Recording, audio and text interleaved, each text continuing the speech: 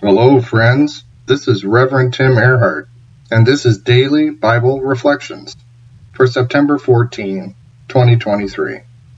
Today's Old Testament lesson is from Exodus chapter 13, verses 17 to 22, Relying on the Presence. When Pharaoh let the people go, God did not lead them on the road through the Philistine country, though that was shorter. For God said if they face war, they might change their minds and return to Egypt. So God led the people around by the desert road toward the Red Sea. The Israelites went up out of Egypt, ready for battle. Moses took the bones of Joseph with him because Joseph had made the Israelites swear an oath. He had said, God will surely come to your aid, and then you must carry my bones up with you from this place.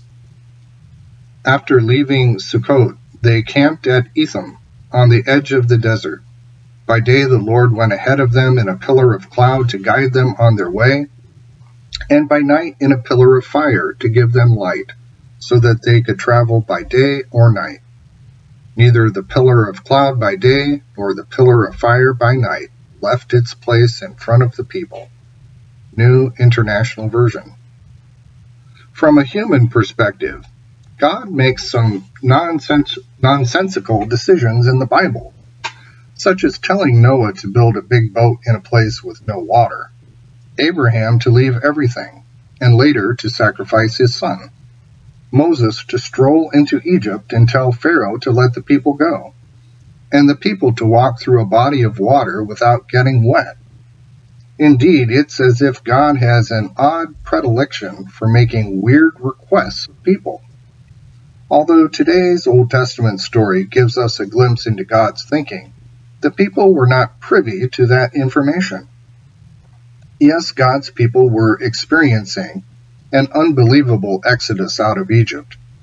Their wildest dreams could not have imagined such a reality as strolling out of slavery, having seen not one but a string of miraculous wonders. Yet God was not done with the miracle thing. Although many people would really like to see a miracle happen in their lives, rarely do we think about the circumstances we might need to face for that miracle to occur. God typically asks folks to do some outrageous-sounding things to set up the miracle. An entire nation left Egypt with celebration, only to be told to go in a misdirection toward the Promised Land, as if God were somehow geographically challenged. I can imagine that this decision had Moses raising a Spock-like eyebrow, and the Israelites wondering if God was off his celestial rocker. There is, however, a reason why folks like Noah, Abraham, and Moses obeyed instructions that didn't make sense to them at the time. The presence of God.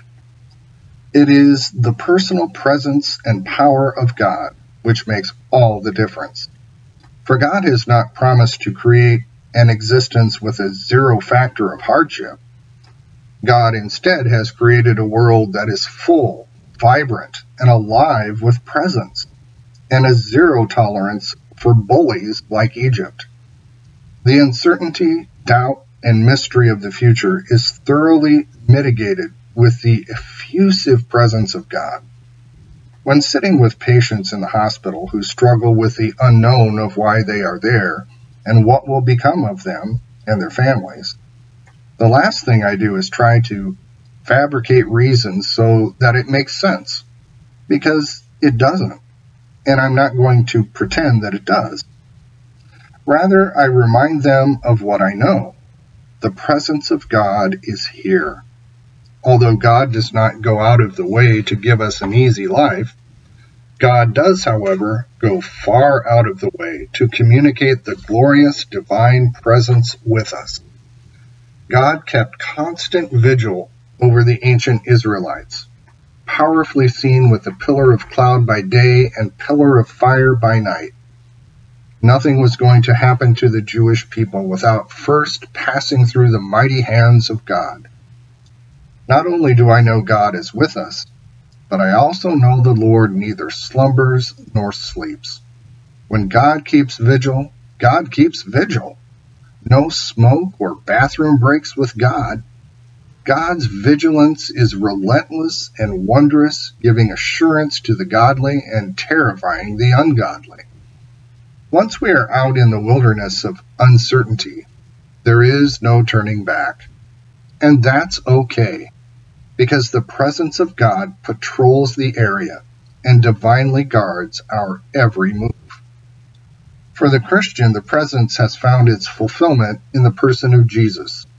Although Christians everywhere serve a risen and ascended Christ, the divine presence remains with glorious constancy through the Holy Spirit, the Paraclete, the one who is consistently alongside us, empowering us and advocating on our behalf. The beautiful theological truth here is that God is both transcendent, that is, far above us, and immanent, that is, intimately close to us, at the same time, all the time. Armed with such a robust theological understanding, trust and confidence come to us without having to resort to ginning up positive thoughts. Instructions and commands which seem like nonsense, that's no problem. The transcendent and immanent one has the presence all around it. In between a rock and a hard place or an Egyptian army and a Red Sea, not an issue. I willingly place myself there, knowing that with the presence, the miraculous is about to happen. We need not buck the difficult circumstances. The presence of God has got this. So then, let us pray for the church and for the world, and let us thank God for the great presence. In the power of the Spirit and in union with Christ, we pray to you, Almighty God and Father. From the rising of the sun to its setting, we pray to you, ever vigilant Lord, on behalf of those in despair and darkness, that they may find the hope and light of Christ.